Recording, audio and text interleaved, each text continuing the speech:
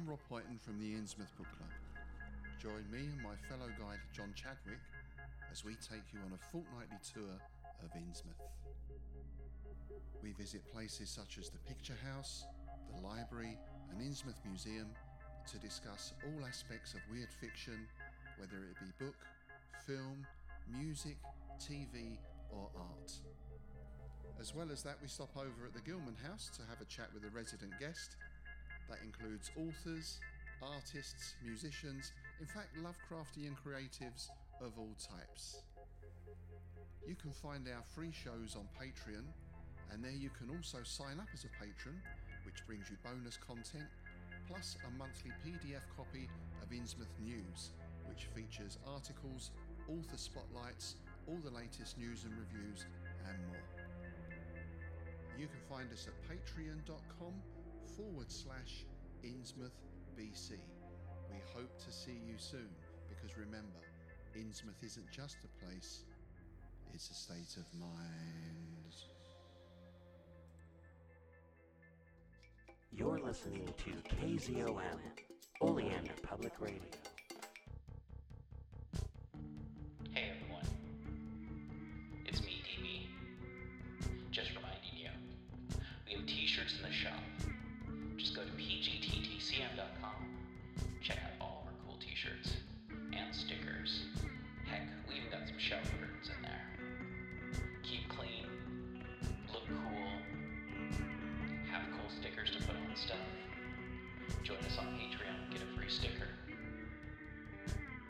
Or don't. It's up to you. Greetings, listeners.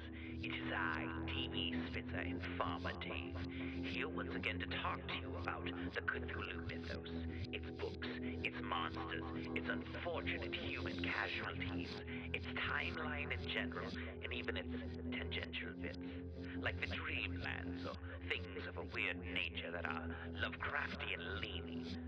Once more we head into those dark woods, further feeling those malevolent forces upon us. Once again we walk down the lightless stone staircase in the middle of nowhere. You're listening to KZOM. Hello everyone, it is I, your host, co-host, to People's Guide to the Cthulhu Mythos. And with me, as always, to my virtual left, far away to my virtual left, because he smells like he's been chasing a ram all morning, Farmer Dave, David Heath. How the heck are you doing this morning? I am doing well for somebody who just chased a ram. Yeah? Yeah, so we have this person that we sell a ram to every year. Sure, It's not easy being a sheep in a goat farm. They get treated pretty poorly compared to the goats. And it's not the cultists. The cultists keep trying to buy our rams and we won't sell them. Oh, yeah. But this guy has a farm full of lady sheep. Oh, okay. And so we send one of our rams over to live with them. And then, they get a pretty decent life over there. Okay. But the ram doesn't understand it. So there were 4 of us chasing it with staves and ropes. And we finally got it, wrestled down and in the back of the truck. But, yeah. Okay. So if you smell something on your podcast today, do not adjust your dial. Yeah, no. Only me, because I'm fresh out of the field. Yep. And I just smell like coffee, and I don't know.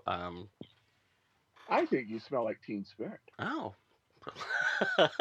I hate that perfume. You ever know where the song got its name? Probably something about Courtney Love saying that Kurt Cobain smelled like a perfume for teenage girls. Close. No, it was pre-Courtney Love. Oh, good. It was graffiti written on a bathroom that Kurt smells like Teen Spirit, because that's what his pre-Courtney Love girlfriend wore at the time. Oh, gotcha. Okay, cool. Oh, man, speaking of Courtney Love, I was practicing a song yesterday, and then I went to look up stuff about it, and then one of the things that popped up was like 15 songs inspired by Courtney Love being an awful fucking person. And I'm like, oh, I knew this song had something to do with Courtney Love, but I was like, oh, okay, cool. That makes sense. The song is "Bruise Violet" by Babes in Toyland. You can look that up. It's really easy to do with power chords. It's if you do a drop D on your guitar, it's just pretty much it's about like it's not very hard, but it's a lot of fun to play. I do not know what a drop D is. But... Oh, it's when you tune your E to a D, and then you don't have to adjust. You can just use one finger, preferably the middle finger, for playing guitar. So yeah. I only need to know one position to play drop D. So yeah. That's what I did yesterday and today. And anyway, but yeah, so we're not talking about Teen Spirit. We're not talking about Courtney Love. Courtney Love is not a avatar of Nyarlathotep by any chance. Or is she? I think maybe possessed by Yagalanak. Okay. Or something that consumes the flesh of that cannot be consumed. Yeah. Oh, hey, speaking of things. Yeah. And cannot be consumed. And clothing. Yeah. We were speaking about that, right? Yeah. I saw a bunch of new things that you can wear as clothing that is surf and or skate and Cthulhu Mythos related. Oh, yeah. I decided to make some surf and skate t-shirts about the Cthulhu Mythos based off of popular designs from the 80s and 90s for surf and skate wear for all you old heads out there who, used to listen to metal and skate or, surf and love the Cthulhu Mythos, any of that cool, fun stuff that, is kind of part of this. So I designed a bunch of t-shirts, and you can go to pgttcm.com, go to the store and find those, or just go to pgttcm.threadless.com and go directly to the store. Don't have to bounce around a whole bunch. And check out the Sathagwa shirt that looks like the old Thrasher magazine logo. I did a Cthulhu that is somewhere between the old Cal Skate logos, Cal Surf logo, and the Spitfire logo. So that's kind of like a hybrid one. I did some for girl skateboards, but it's the king in yellow. It just says king, and then it has an outline of a dude with a crown. A bunch of stuff like that. And what color is it? Oh, it's yellow. The word king is yellow. That's you artist types. You just so impress me. Yeah. And I wanted to do one based off of the old Santa Cruz logo of the screaming hand for Yagalanak. And I'm like, you know what? They did it perfect the first time. I'm not going to mess with it. And can't beat a classic. Can't beat a classic. But yeah, I had a lot of fun making those the other day. And if you want to help support the show, check out those surf design and skateboard design shirts. Get a little bit of cred with the 40s and 50-year-olds that have a bunch of tattoos that you work with, And Dave, do you got anything for sale in your neck of the woods? Are you going down to the farmer's market today to sell any milk or sold a ram. Soap? Oh yeah, you sold a ram, so I guess I sold a ram. You don't have to do. That's about. Yeah, once you spend the morning wrestling a ram, you kind of need some time off. You know what those ewes are gonna say when what's your ram's name shows up? Ramstein. That was the father of Ram. The rams we sell, we don't tend to name. Okay, well, son of Rammstein. When he shows up, the ewes are gonna say ba ba ba ba ba a ram. Yes, they will. I think that was probably worse than some of your puns, Dave. Is that a challenge? Oh, no, it is not a challenge. I choose never to challenge you on puns. But I had to throw that in because it was the Beach Boys, and we were just talking about rams and surf t-shirts. Cut this. Talking about, now we're segregating or switching over or changing to Nyarlathotep. Yes. Or Nyarlathotep. Yes. We couldn't have a good segue because Courtney Love ruined it. So we're going to Nyarlathotep, and we're talking about two aspects of Nyarlathotep kind of briefly today, because we personally don't have a lot of background information, but we will tell you the best we can and how we think we would use them in our game. So first up, we have The Dark Demon, a form of Nyarlathotep which occasionally possesses a contactee.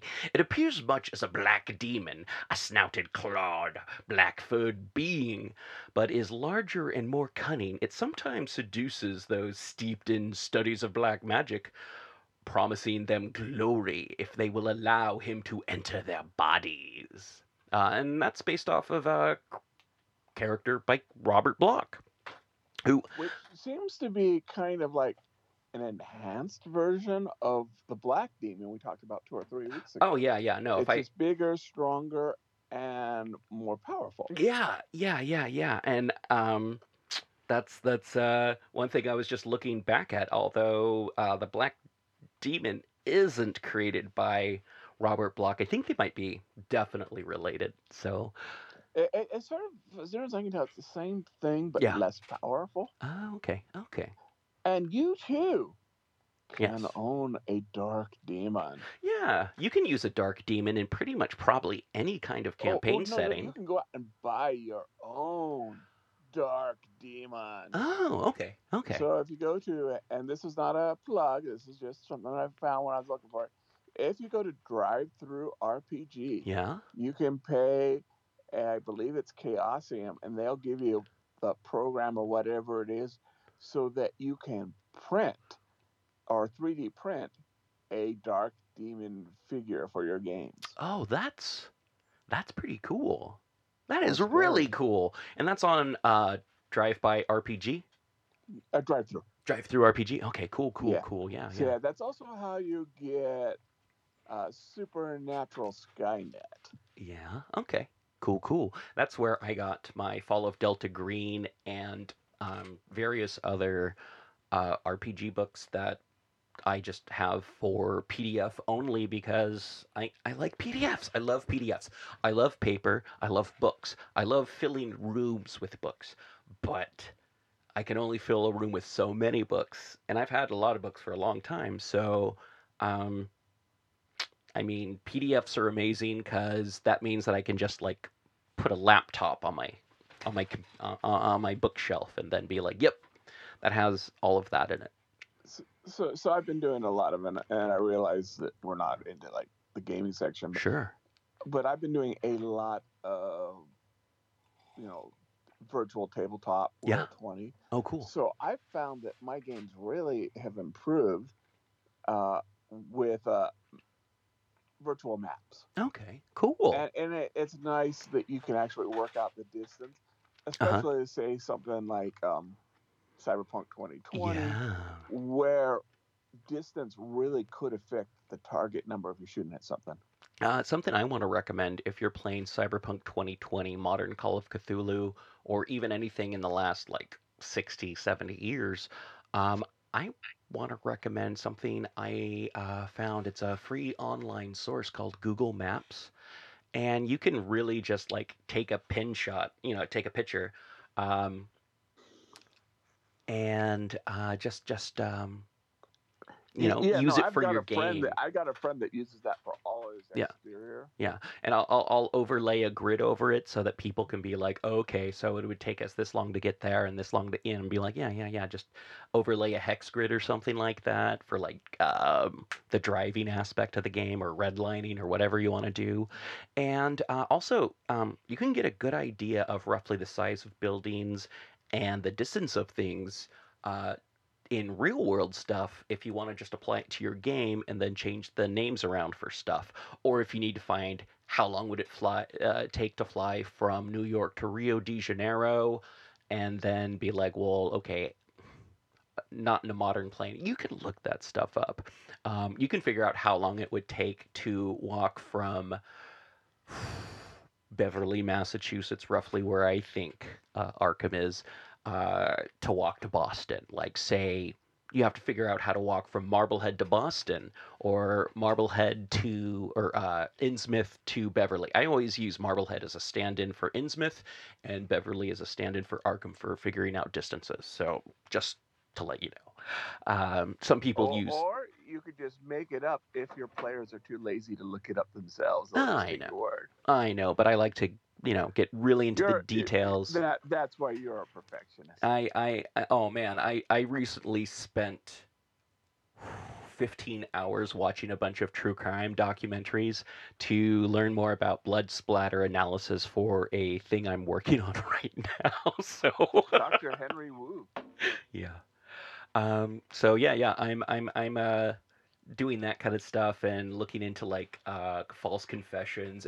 Just for just one, I spent 20 hours watching true crime, listening to true crime, looking stuff up just for like half a page, and I'm like, this is why Ken Hite knows everything. He just looks up one thing, but has to go through so much stuff.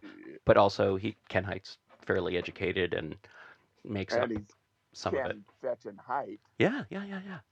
But yeah, Dark Demon. I love the concept that there's something you can print out for it in a 3D printer. So if you have like a 3D printer that prints metal, you got a cool little metal fig.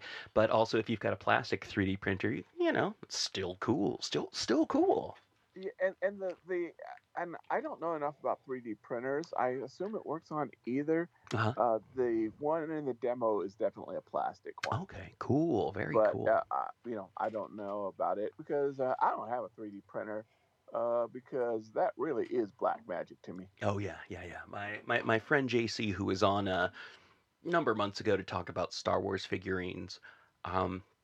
Yeah, he has a 3D printer and he prints out all kinds of things for people that he sells at like swap meets and stuff, like trailer hitch covers or like a little plastic piece that you can clip your battery onto your bike, like your secondary battery onto your bike. So you have like a second battery if you have an e-bike that you need to switch out your batteries. He's built stuff like that. And I'm going to Dark Demon. Oh yeah. He could print out a Dark Demon if we wanted to. But the other thing I was going to say is I'm going to talk to him about putting on some, printing out some knobs for a guitar so I can have like cool skull knobs. But yeah. Ooh. All right. Speaking of cool skull knobs, another form of Nyarlathotep is the Dark Destroyer, who is a shapeshifter, so could appear as skull knobs.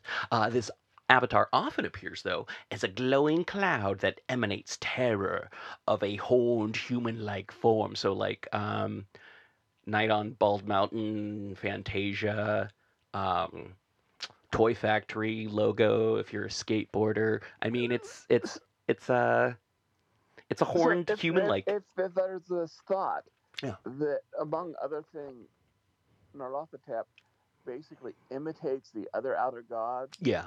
Just to irk them. Mm-hmm. So what I was kind of thinking, this is his version of Ithaquah. Oh, because some people say that it might be an avatar of Azathoth, but they also say that's unlikely. This is very unlikely, but someone said, it could be. And yeah, no. I like the idea that Nyarlathotep, when he is representing Azathoth, will do it as various. Like Nyarlathotep could just show up in the Yukon and show up as the Dark Destroyer. People would already be kind of familiar with some sort of glowy mist kind of thing with horns and go, oh, that must be the Ithagua thing that I've been hearing about in folklore for the last who knows how many years.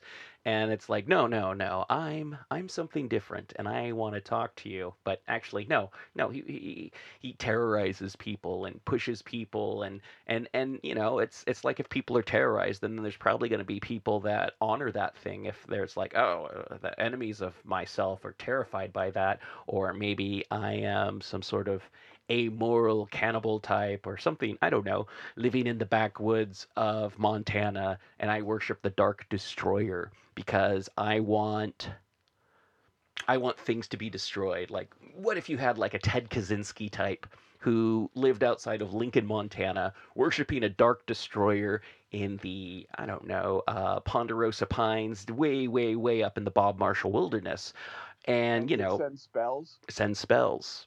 Not bomb threats, or not bombs, but sends spells or sends packages that do explode with like eldritch magic. I mean, that's, oh man, I don't know. That's just like first thing that popped into my head. But yeah, you could. I feel like you could do a lot with a Dark Destroyer, with a shapeshifter, with an avatar that appears as a glowing cloud that emanates terror and has horns. I mean, yeah. What if that thing shows up at, like, I don't know, Bonnaroo? Um, what if that thing, shows up at a huge festival? You've got a bunch of cultists who are like pretending to be a band. I feel like this is like something that pops up a lot, like Delta Green and like uh, 90s Call of Cthulhu, but say you have a group of EDM artists at a festival who, a bunch of guys from Manchester, or hey, maybe they're not even from Manchester. Maybe they're from a little bit further south. Maybe they're from the Severn Valley. Or no, that would. I'm awful when it comes to British landscapes. That's okay. Say you have a bunch of mad lads from the Severn Valley, and From Goatswood. From Goatswood, yeah. They're like, Leeds is all cool and everything, but you should really hear the shit we've got coming out of Goatswood. It is sick, son. But yeah. What if it's an EDM group and they go to a concert and then you see this big glowing horned thing and everyone's kind of afraid of it at first, but then a lot of people think it's some sort of like laser light show special effect or something like that, and then madness ensues, and the authorities just blame it on like drugs, like a bunch of tainted MDMA that made everyone freak out. And then, And maybe it was, Yeah. but it was tainted with like, some sort of plutonic loud drug. Yeah. Getting some reverb going on if you've read any of the Delta Green books. Yeah. I got a kind of idea on this. Oh, sure. So, you see your party, they see out in the woods, they see this, Aurora Borealis with Ooh. horns, and they all freak out. Mm-hmm. And they come across another witness, right? You see them, and depending on how your party would react, would they be more protective of male or female or young?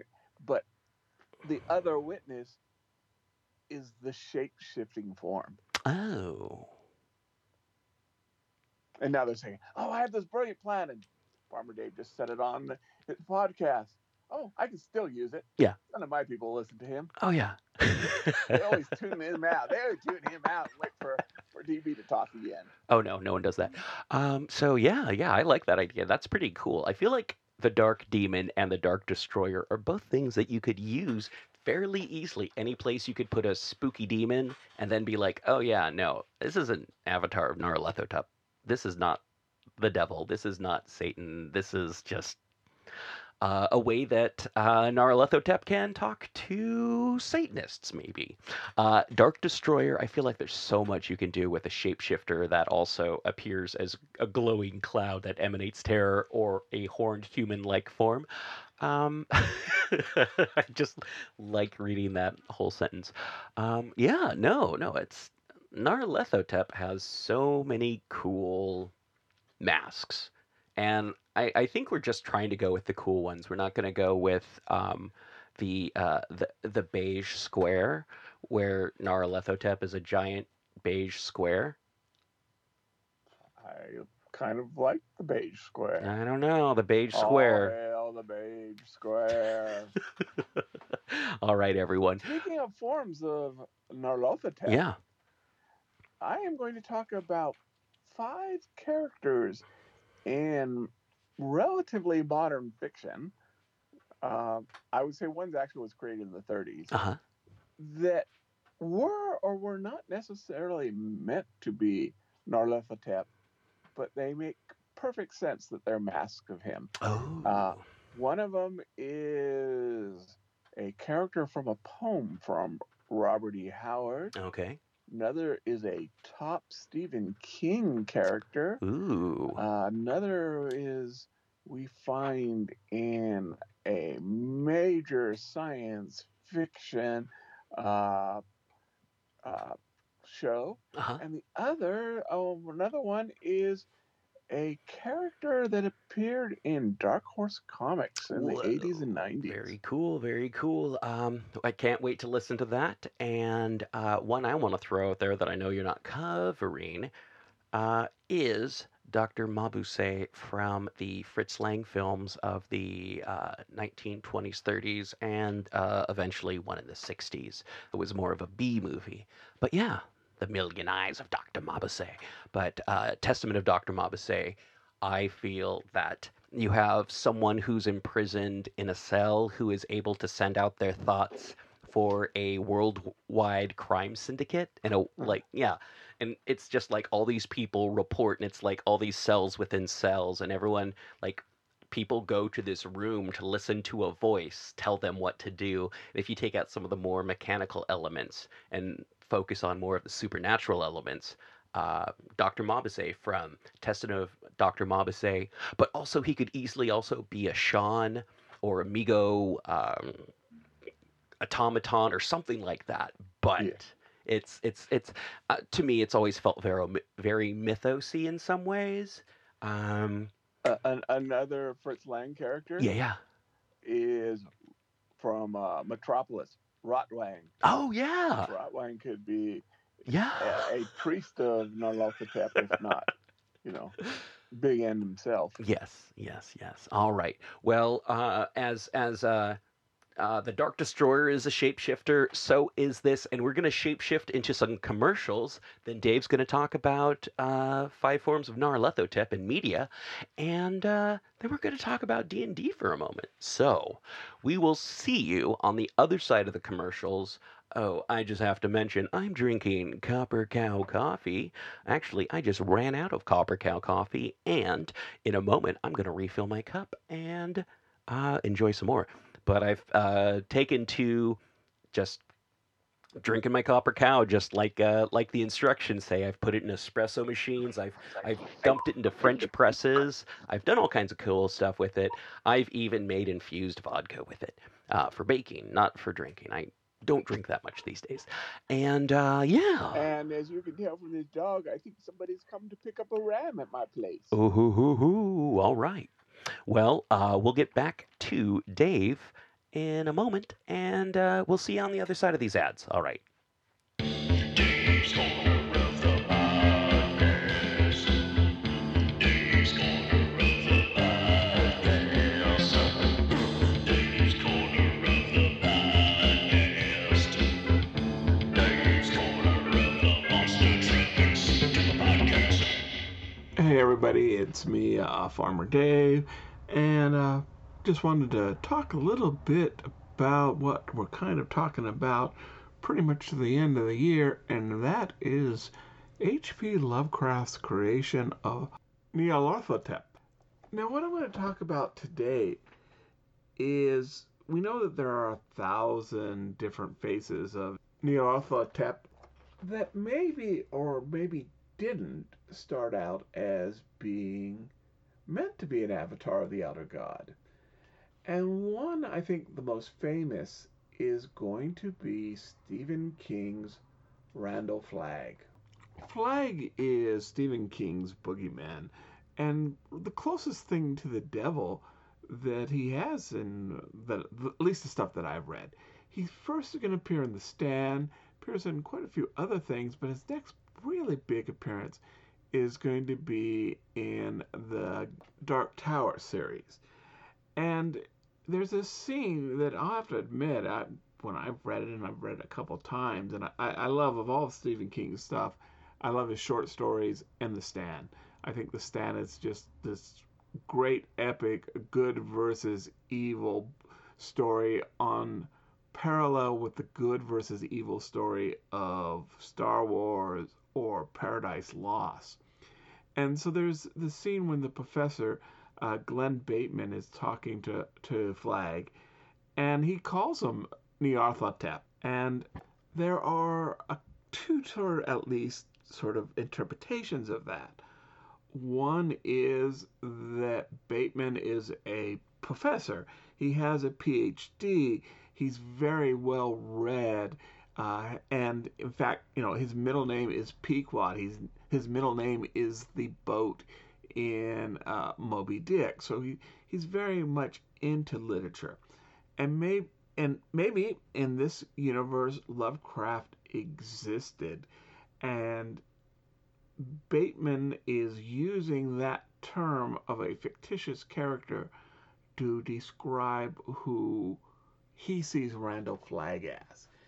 I think maybe, though, the more modern interpretation comes from that he truly is Nyarlathotep, and that Bateman recognized this. Now, Flagg's own background is very sort of mysterious, and the more he becomes Randall Flagg, the more he, or the character, the more he forgets who he was, and that, he vaguely remembers, growing up next to the Starkweathers, and several other murderous incidents.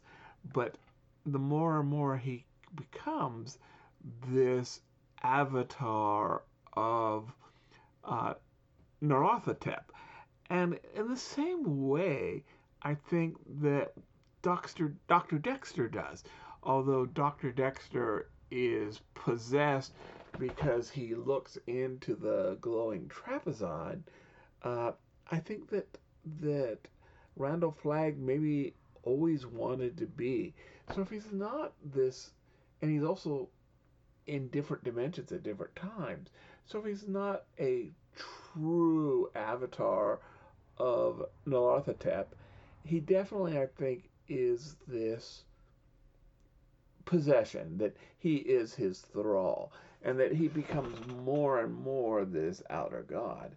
Now, there's another version, I think, from Stephen King, and I believe that that's Stephen King's pretty much way he presents Randall Flagg now as an avatar of Nyarlathotep, at least outside of canon. I think he's kind of said that it is part of this being, but I could also see in the Stephen King universe as Pennywise being an avatar of Nyarlathotep, especially sort of as a sort of clown figure to send this message of horror. Now, Lovecraft, or King, of course, loves Lovecraft. So with Bateman calling Randall Flagg Nyarlathotep, it is at the minimum sort of a tip of the hat to Lovecraft and his writing to possibly bringing the character in from Lovecraft, from the cosmos, and connecting it with the greater world of Stephen King. So another form that I would think possibly could be Nyarlathotep, and one of the reasons why I will forever mispronounce that name is Joe R. Lansdale's Bubba Ho-Tep. And if you have not seen the movie, it's one of Bruce Campbell and Ossie Davis's best. I by all means recommend it or the novella. And I love Lansdale's work. He really is sort of this jack of all trades.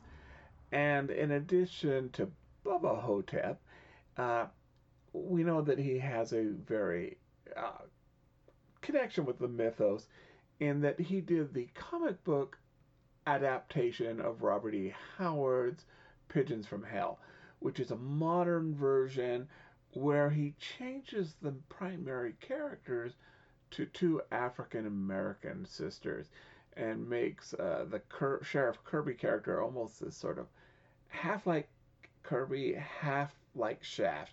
And in anyone else's hands, it might not have worked, but it definitely does in his. He also wrote the, I think, underappreciated, and I understand why it has detractors, is Incidents Off and on a Country Road. And I absolutely get that this is feminist slasher written from a man's perspective. And I get that one of the complaints is that it is sort of this man's perspective. But I think it's one of the great heroines and final girls. And I think it's a great story. both again as the novella or as um, the HBO Masters of Horror TV series. And so I could see that Bubba Hotep, which is this spirit that's reincarnated back into a zombie from a bus that was going to a museum that crashed, that's now coming out of a river and sucking the souls out of old people's butts. Yes, that's what I'm saying.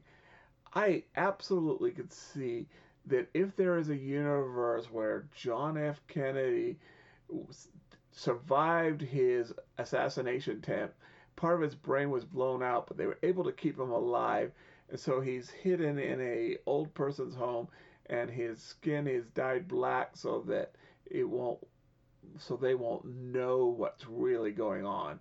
And that character could have been just a terrible character, but Ozzie Davis plays him with so much authority, power, and assurance that it's not in any way racist, I feel. Um, but yeah, if Elvis, changed his life with an Elvis impersonator who died on drugs, and then he became an Elvis impersonator back on the road and broke his hip, so he's in an old person's home. In that universe, yes, I absolutely believe that Narla Hotep would become Bubba Hotep. And I know I mispronounced the name again, but this is the universe of Bubba Hotep, and so we pronounce it that way. And it's, again, this fun character that, I cannot believe that Lansdale did not. I mean, he's obviously very knowledgeable of the Cthulhu mythos, so I could not see him not um, not being influenced by Nyarlathotep. Definitely was influenced by Lovecraft and Howard. Another form, I think, comes from Howard, who definitely knew quite a bit about Nyarlathotep because he was in correspondence with Lovecraft. And as Lovecraft sort of fine-tuned the outer god, he would write, Howard would be one of the people that he would write. And though I think Howard maybe uses the name Nyarlathotep, throws it out once in a while, there's not really any story. But there is a unnamed character in a poem, which is Silence Falls on Mecca's Walls, which really was one of the first things that I read by Howard. It was definitely during his cosmic horror phase. And so this woman seduces the high priest of Mecca, and that allows for all these terrible monsters to come out of the desert and destroy the town. And I feel that this unnamed woman could easily be either a servant or a high priestess of Nyarlathotep, or possibly even a form of her own. That maybe she is an avatar, and that's why she had such power to wage this destruction throughout the desert, much like we're going to see in Lovecraft's poem Nyarlathotep. So I'm going to say that she is either an avatar or somehow linked, maybe a priestess or a witch of Nyarlathotep, even though I don't believe Robert E. Howard ever said she was, but he never said anything that would make you not believe that. So if we're going to just throw around ideas here, and that's what we are, you and I are talking, even though you can hear me, I can't hear you, but that's okay, you and I are talking. Most of my friends don't listen to me anyway, so you're a step above them. Just kidding, real friends. But so we're just throwing out ideas. What if Nyarlathotep is in fact an elder being that appeared in Star Trek? I mean, definitely Q would be this I mean, Q would be this possible uh, form of Nyarlathotep, but the Squire of Gothos would definitely be, I think, a face of him.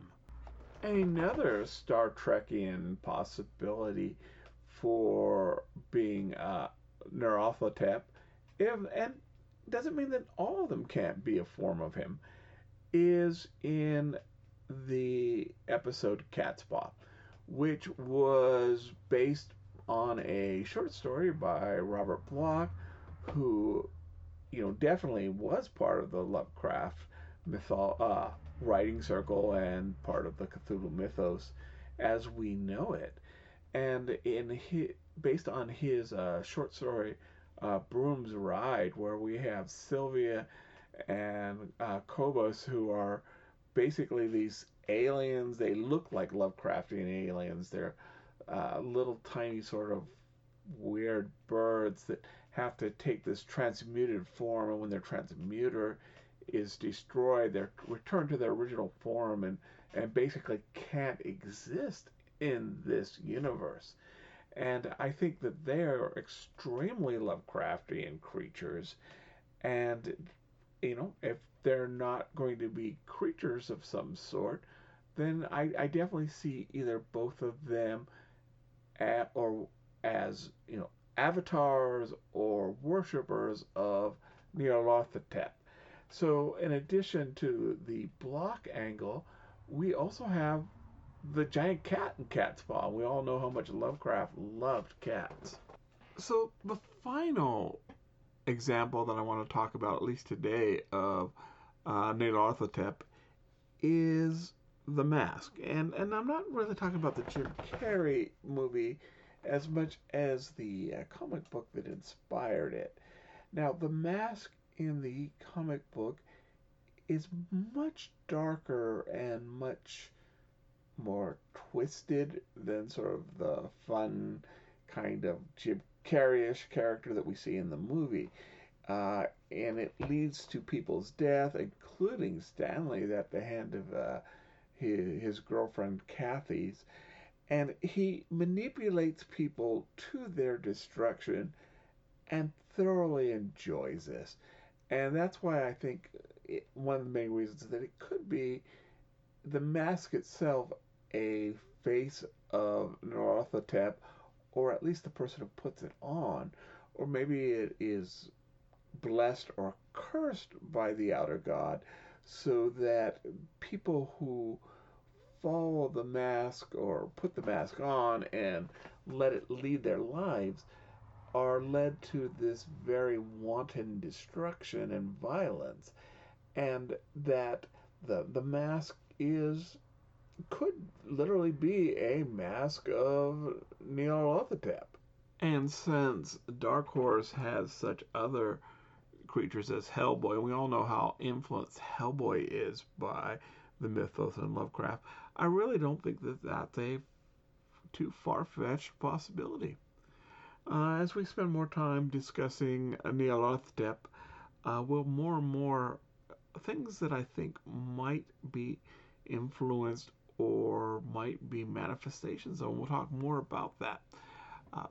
Thank you very much for listening, and this has been Farmer Dave, and you've been listening to the People's Guide to the Cthulhu Mythos. Dave's Corner of the Monster Trucks to the podcast. This episode is brought to you by Donner. Check out the show notes to find a good deal at Donner. Like the sound of this? This is the Donner Island Delay, and the really cool Donner LP that I've shown off on Instagram. Check it out. They've got some really good summer deals, and check out their snap deals as well. Use the link in the show notes to help support the show. Get yourself some cool musical instruments, maybe some patch cords. Cool. Thank you once again for listening to People's Guide to the Cthulhu Mythos. You can help show your support by going to the show notes and following any of the links that'll tell you how to support the show and how to support our guests. And thank you to all of our guests who you can find in the show notes. Rate, review, subscribe, and remember, patrons get priority access to asking us questions, suggesting topics, even, submitting stuff. Actually, you don't have to be a patron to submit anything. That's how Dave got on the show, and that's how you can get on the show too. It's the People's Guide to the Cthulhu Mythos. Rate, review, subscribe, tell your friends. Thank you for listening. Back to the show.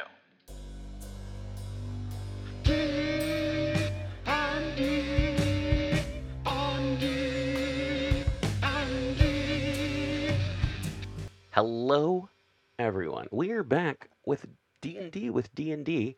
The first two Ds are Dungeons and Dragons, and the second two Ds are Dave and DB. I am the... Really? I had that backwards all the time. I thought we were the first Ds, and Dungeons and Dragons were the second Ds. Oh, you're right. But you're right. I don't know what I was thinking. D&D on D&D. Dungeons and Dragons on Unless David we and put DB. Dungeons and Dragons on top of our heads, you're probably right. Yeah. I like to think of it as us standing on top of the second edition logo. Or maybe us trying to pull the gem out of a eye of a large statue. So today we're talking about monster types as we slowly go through what is D&D and how to play it. And something that we want to talk about is types, monster types. And how would you describe monster types, Dave? Well, it's classification. I think, and this is where my social science degree. Well, actually, but isn't that taxonomy? Mm-hmm. Yeah. So it's basically it's a crutch Okay. or a tool, and so that you can say, this is a +1 sword, but Sure. +3 against undead or slimes. It also allows you to sort of tailor it towards like spells. Yeah. And then finally, it just helps for some of the people that need for players that just are more into, say, classifications. Sure, yeah. Yeah. Also, it does make things a little bit interesting if one classification is weak to something and another classification isn't. I mean, it's almost like Pokemon at this point here. It's like, I need to grab my special sword for fighting aberrations, but not the one that I use for fighting dragons or fae. But yeah, maybe that's not Pokemon. Well, I guess broadsword. I choose you. Yeah. Myself. What's that? I thought you did a pretty decent Ash Ketchum imitation there. Oh, I try. But yeah, so we're going to talk about 4 types of monsters today. We're going to be talking about aberrations, beasts, celestials, and constructs.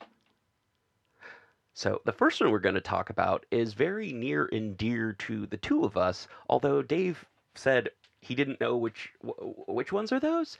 And then I had to say, it's the Cthulhuid. It's the utterly strange alien beings that have natural abilities and can alter minds and just by being looked at sometimes. And they tend to use innate abilities as opposed to magic or mystical forces. So, and they tend to be dimensional. Yeah, well, kind of like the platypus of D&D. I was going to say aberrations. Good examples of aberrations, I would say, are my brain. Okay, so I was going to say is Beholder, and I'm like, no, that's a magical creature. So the one. So mind flayers are aberrations. Yeah, mind flayers are aberrations. Lurkers. Lurkers are, yeah.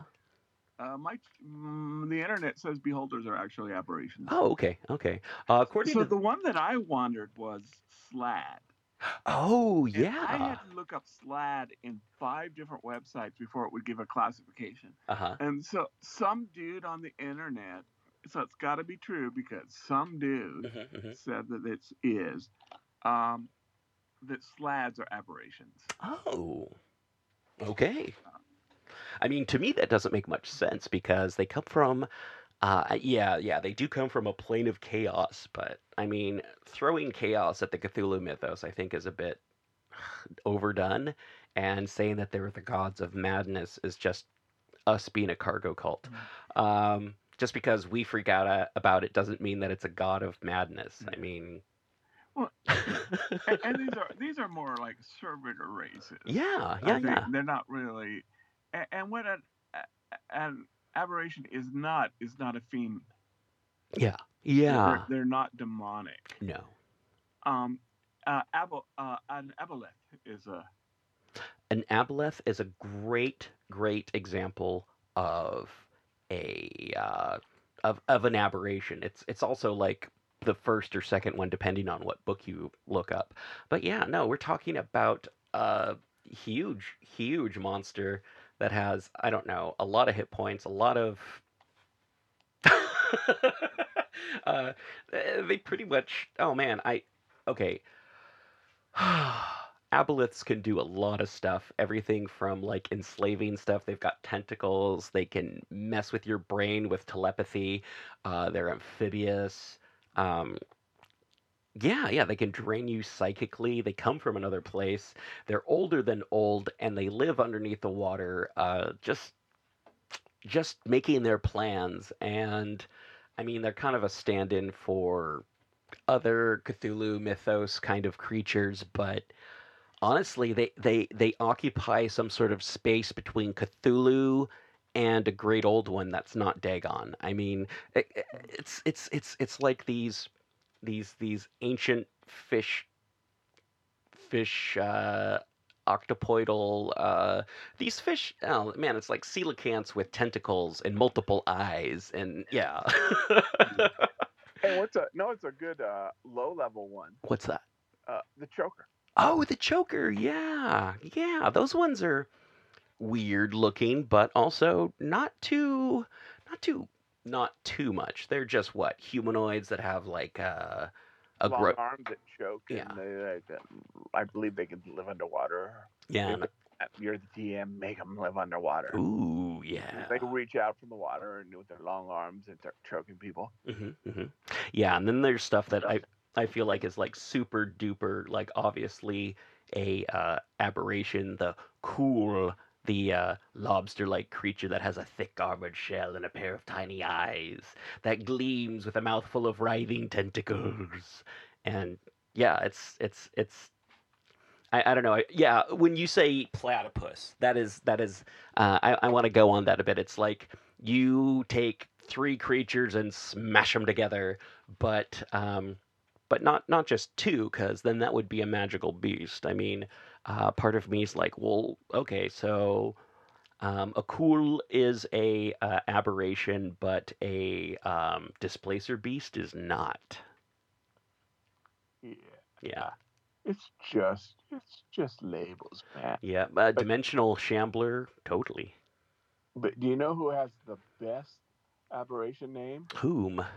The Scum. Oh yeah. The spawn of the aboleths. Yeah, they're like super empowered, deep ones, or Shockwind or whatever you want to call them.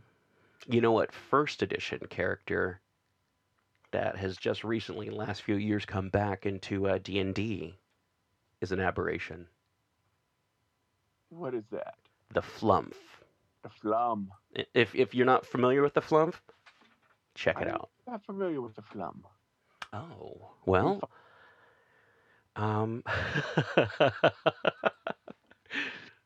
Someone didn't play enough first edition. They come from the distant stars to protect unprepared worlds from cosmic horrors. Flumps are like giant jellyfish-like creatures that float in the air and hunt with acidic spikes. So yeah.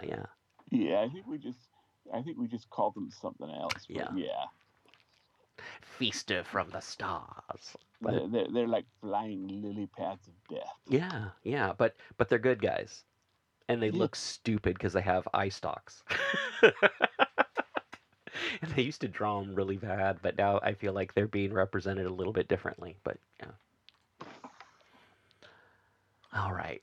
What do we have after aberrations that we've been talking about?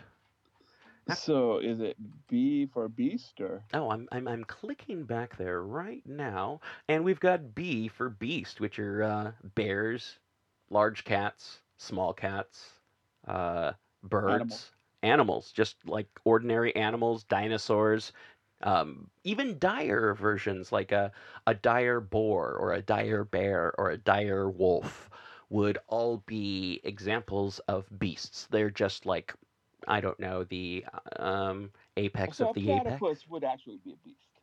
Yeah, yeah, yeah. If it was a platypus with three eyes, though, or maybe a platypus with tentacles, it'd be an aberration. Yeah. Yeah, if it was a platypus from deep, deep, deep space, from the far realms or whatever. But yeah, that's so easy to describe beasts. You know, So if it exists or realistically could have existed in this world, yeah, it's a beast. yeah. If it's an extinct animal, like various types of pachyderms from the Ice Age, totally. Saber-toothed tigers, yeah. I mean, why not? Stegosaurus, go for it. Giant trilobites, hey, you got to write on something. Uh, beasts, yeah. Super easy, super easy. We don't even have to go through a list of our favorite beasts, but we can. Dave, do you have a favorite beast?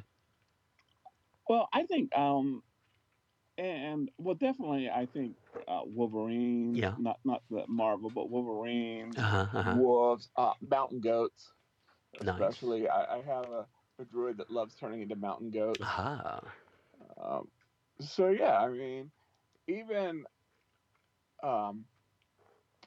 yeah. So if it lived, and I'm not even sure. Yeah, so I think birds are also considered beasts. Yes, they are. Yes, they Birds, are. and so I don't think they get theirs. Sharks are this great one if you're a in a water adventure. Yeah. Not that scary if you're in like a desert, Sure. unless well, it could be. Yeah, yeah. No, no. I have to say my favorite are and this isn't in the real world. I'm not like I think eagles are the best, but large raptors in Dungeons and Dragons, large raptor birds like a dire falcon or like some sort of like golden turkey buzzard kind of thing that has like you can come up with like a turkey buzzard that has like a wingspan, you know, of like 50 feet or something like that. And even not the thunderbird or the phoenix. Those are magical creatures, I believe. Um, but yeah, yeah, yeah. I feel like some of these though, it's like you can add something onto, like you could have a dragon that's also undead. You can have a humanoid plant type creature. It's like, what do you do then? But that's not what we're talking about this week. What we are talking about though is the next thing up is celestials, which are creatures native to the upper planes. So there's one last Sorry. piece that we oughta that came from AD&D Adventures All right. in Space. Uh-oh. Spelljammer. Are we talking space hamsters? Yes. All right. I knew it. I knew it. Giant space hamsters and also miniature giant space hamsters. Yep, miniature giant space hamsters and space hamsters, which I just think you should just say hamsters because I don't think hamsters come from any terrestrial world. I think they're all space creatures. So I'm going to say that we're going to have to agree to disagree. Okay. Because if you can add space to anything as an adjective, yeah, do it. Okay. Space if goats. You can add giant space to anything, do it. Giant space goats. All right. Yes. Cool. All right. So after that, we've got the Celestials. As I said, creatures from the upper planes. We haven't gone into cosmology of D&D yet, but the upper planes, it's if you're a nice person, quote unquote, relatively speaking, based off of what your god thinks or whatever cosmic entities bring you into the afterlife. The upper planes are like heaven and nirvana and not Asgard, Elysium, Is there an Asgard, or am I thinking? I know there was in the up to like 3rd edition. Okay. But anyway, so if you're lawful good, lawful neutral, or lawful good, neutral good, or chaotic good, you're going there. And if you were a jerk and then you started being a good guy, you'll probably go there or a neutral plane. If you're a bad guy or a good guy that became a bad guy, you know what? It's up to your DM, and don't listen to me.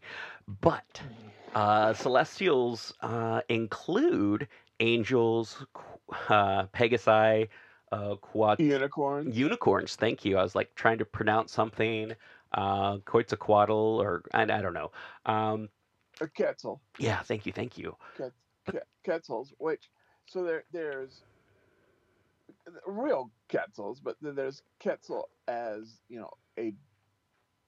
basically a divine beast. Yeah. In South America. Yeah. And so there's also this thought that these things that are pure, can purify terrestrial things. Mm-hmm. So you basically have celestial dog, celestial wolf, celestial bat. These are, using game terms, they're creatures that are buffed. Yeah. They're beasts that are buffed by a celestial entity. Yeah. Now, also, celestial can be a packable warlock. Yes, it so, can. So a powerful unicorn, a powerful Pegasus, can be a patron as much as, say, an angel or a diva. Mm-hmm. Yeah. Kirin, too. Yeah, I was thinking about the Kirin. Yeah. Lamasau, Moondogs. Yeah. There's all kinds of cool ones. I'm trying to see if there's any that I remember from back in my days that I used to think were amazing. And it's like, I didn't really do a lot of adventures with celestials or anything like that. Most of my stuff always had to deal with undead, aberrations, the negative planes, the planes planes of conflict, the neutral planes, and didn't really deal with it's like the places that they could go. It's like, oh, when you land in these water, you'll kind of burn a little bit because you're not good. And they're like, no, we're not going there. We're high enough level, we can hire a lesser party to go there. And then they played the lesser party and they went in a little bit, got the thing, and left. Or like, okay, cool. And that's something else I want to say. If there's something that your party doesn't want to do, they can hire hirelings and then make them play the like 3rd level hirelings or something, And so one sort of interesting thing, when I was like really young, like 13 or 14, I had very limited knowledge of Eastern theology, Eastern mythology. So one of my first really experiences with that was a Dragon magazine article that introduced the diva. Oh. And before divas were just Mariah Carey. People, but it introduced me the whole concept that there are angelic creatures in other belief systems. Yeah, no, and that's really cool. Or like what we would call angels or celestials or anything like that. Yeah, no, like a beings of positive energy that are for forces of good in the world. I mean, I guess that's probably what I'd call a celestial if we're gonna like back off of it a little bit and not just make it about like heaven and hell or something like that. Like even if you don't have a cosmology that has an upper and lower planes, and it's just like when you're dead, but there's gods who control elements of things, Yeah, and so just a quick thought about that too. is that they're not. I mean, there's always this argument about alignment system. Yeah. So yes, they tend to be, if you're gonna black and white, lawful good, neutral lawful. Uh-huh. But that doesn't mean they don't have politics. Yeah. That doesn't mean they don't make mistakes. Sure. That doesn't mean that they aren't going to sacrifice the party for the quote greater good, Yeah. unquote. They're more, in this particular case, I'm going to say, have good intentions, and we all know where that takes us. Yeah. No, I could imagine definitely a celestial, a solar, or something like that destroying a party without really thinking about it because they're going up against a greater evil that the party's also fighting. Like or like the party almost being totally wiped out because the person or the thing that they're fighting, this celestial has like 1,000 years of conflict with, and you bring this, you figure a way to make it so that this dark thing can be hurt, brought up, destroyed, and then you have the celestial show up who just starts like bombing super positive energy or lightning or whatever your flavor of celestial is. Exactly. Yeah. And they're going to sacrifice or attempt to sacrifice a party of 6 to save a kingdom. Yeah. Which, I mean, it's all about the math. If you want to make an omelet, you got to crush some PCs. So, especially if you want a PC omelet. Yeah. And dragons, and love them. But that's not who we're talking about next. Did you want to say anything else about celestials? I think we pretty much celestialized them out. Oh yeah. That was a heavenly pun. So constructs are my favorite. They are not born, they are made. They very powerful constructs can happen naturally in the outer planes, elemental planes, stuff like that, but generally has some sort of higher guidance in that. But constructs are something that if you're a powerful wizard, if you're a smarty pants, if you're a powerful, Dave, how do constructs get made? Who makes them? Gnomes. Besides gnomes, can anyone else make constructs, or is it just gnomes? So they're basically mechanical men. Okay. And so you can even now basically, and I get it, it's not the same, but you could basically play a construct with the Warforged. Yeah. They're not even played, but they're some sort of steampunk or pre-steampunk mechanical man construction. Modrons from Nirvana are one of my favorites. In Planescape, I played a rogue Modron fighter, and the whole concept of that is you are part of this giant outer realm, neutral outer realm, maybe neutral or lawful good outer realm. I can't remember what Nirvana Mechanus is. And that's all one thinking machine that's ran by these clockwork creatures. And you decide one day, for some reason, you're not part of that clockwork creature anymore, but you're still connected to that clockwork creature, and they know where you go. And it would be like if a Borg decided to not be a Borg, and the other Borg were still connected to it. In Star Trek terms, I don't know. I'm having a concept coming up with, but that's one of my favorite constructs, and it's like the initiative is always the same on it. It's like it's certain things that it always does. It's kind of like that crow guy who can only those crow guys who can only do what other party members are doing or only repeat what other party members are doing, but it's like with other actions. What's that? Kenku? Yes, Kenku. Thank you. And the thing though, since they don't grow old and die, they rust. Constructs and whatnot, Yeah, the Iron Man. I mean, not the Iron Man, the Tin Man. And Dorothy has to oil him so that he can move. But, so if you're going to have orcs or goblins and a Djinn, I mean, most people just hand wave it. But there's got to be a reason there. There's got to be food. There's got to be water. They're gonna poo.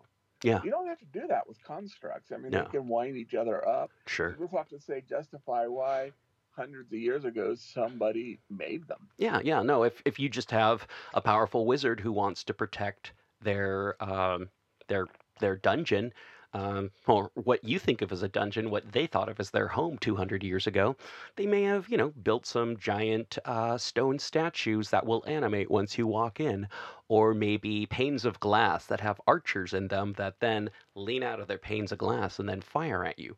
You might have some clerics that created not an image of their god as a construct made out of wood or something like that, but it may be some sort of animal that the creature holds holy that you then have to deal with, like, I don't know, porcelain deer or porcelain boars or something like that. There's steel. If there's a material, you can make stuff out of it. I don't want to be gross, but you can make blood golems, brain golems. Yeah, I don't want to go any further, but I mean, you can make slime golems. You can make all kinds of golems. You can make golems out of like negative material, void golems. You can vodka golem. Yeah, you can make salt golems. You can make scarecrows can be golems. Just that's like one of the easiest golems I think it is to make is a scarecrow. And I don't know what the difference. Yeah, and it's like, would a homunculi be a construct? And I think yes, because you build a homunculi and then you give life to it. But yeah, I could be wrong there. I don't know the D&D rules on to look that one on the homunculus. So my favorite is I once made a dragon construct by a bunch of gnomes, and it was kind of like a Trojan horse. Yeah, and they would come up to a town, and all the people would run away because they thought it was a dragon, and then the gnomes would come out and raid the town. Oh, very cool, very cool. One of my favorite constructs is a giant brass crab I made that the characters rode around on.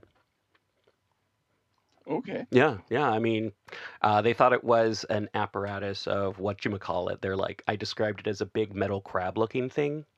And they're like, oh, that's the apparatus of it. I was like, you can't get inside of it. What do you mean? It's a 10-foot across crab. It's 5 feet off the ground. You can't get inside of it. It's a construct. And they're like, oh, okay. And they're like, do we have to fight it? I'm like, no, you don't have to fight it. And then they realized that it was a construct that if, they could like tell where to go and stuff like that. It had a really low intelligence and they were able to manipulate it. So yeah. Anyway, constructs. Do we have anything else besides constructs, or any constructs you wanted to talk about there, Dave? Oh, I think everything else we're going to cover in a show or two down the road. Oh, right. Yeah, no, constructs are pretty cool. Celestials are pretty cool. Beasts are pretty important. I mean, if you didn't have beasts, you'd be stuck eating aberrations and celestials and trying to eat constructs. I don't know, maybe you could ride them. And ride them, yeah. I mean, beasts have a huge part, probably a bigger part in Dungeons and Dragons than dragons do. Yes. And but yeah, dingoes, dogs, and dungeons, and this doesn't quite work. No.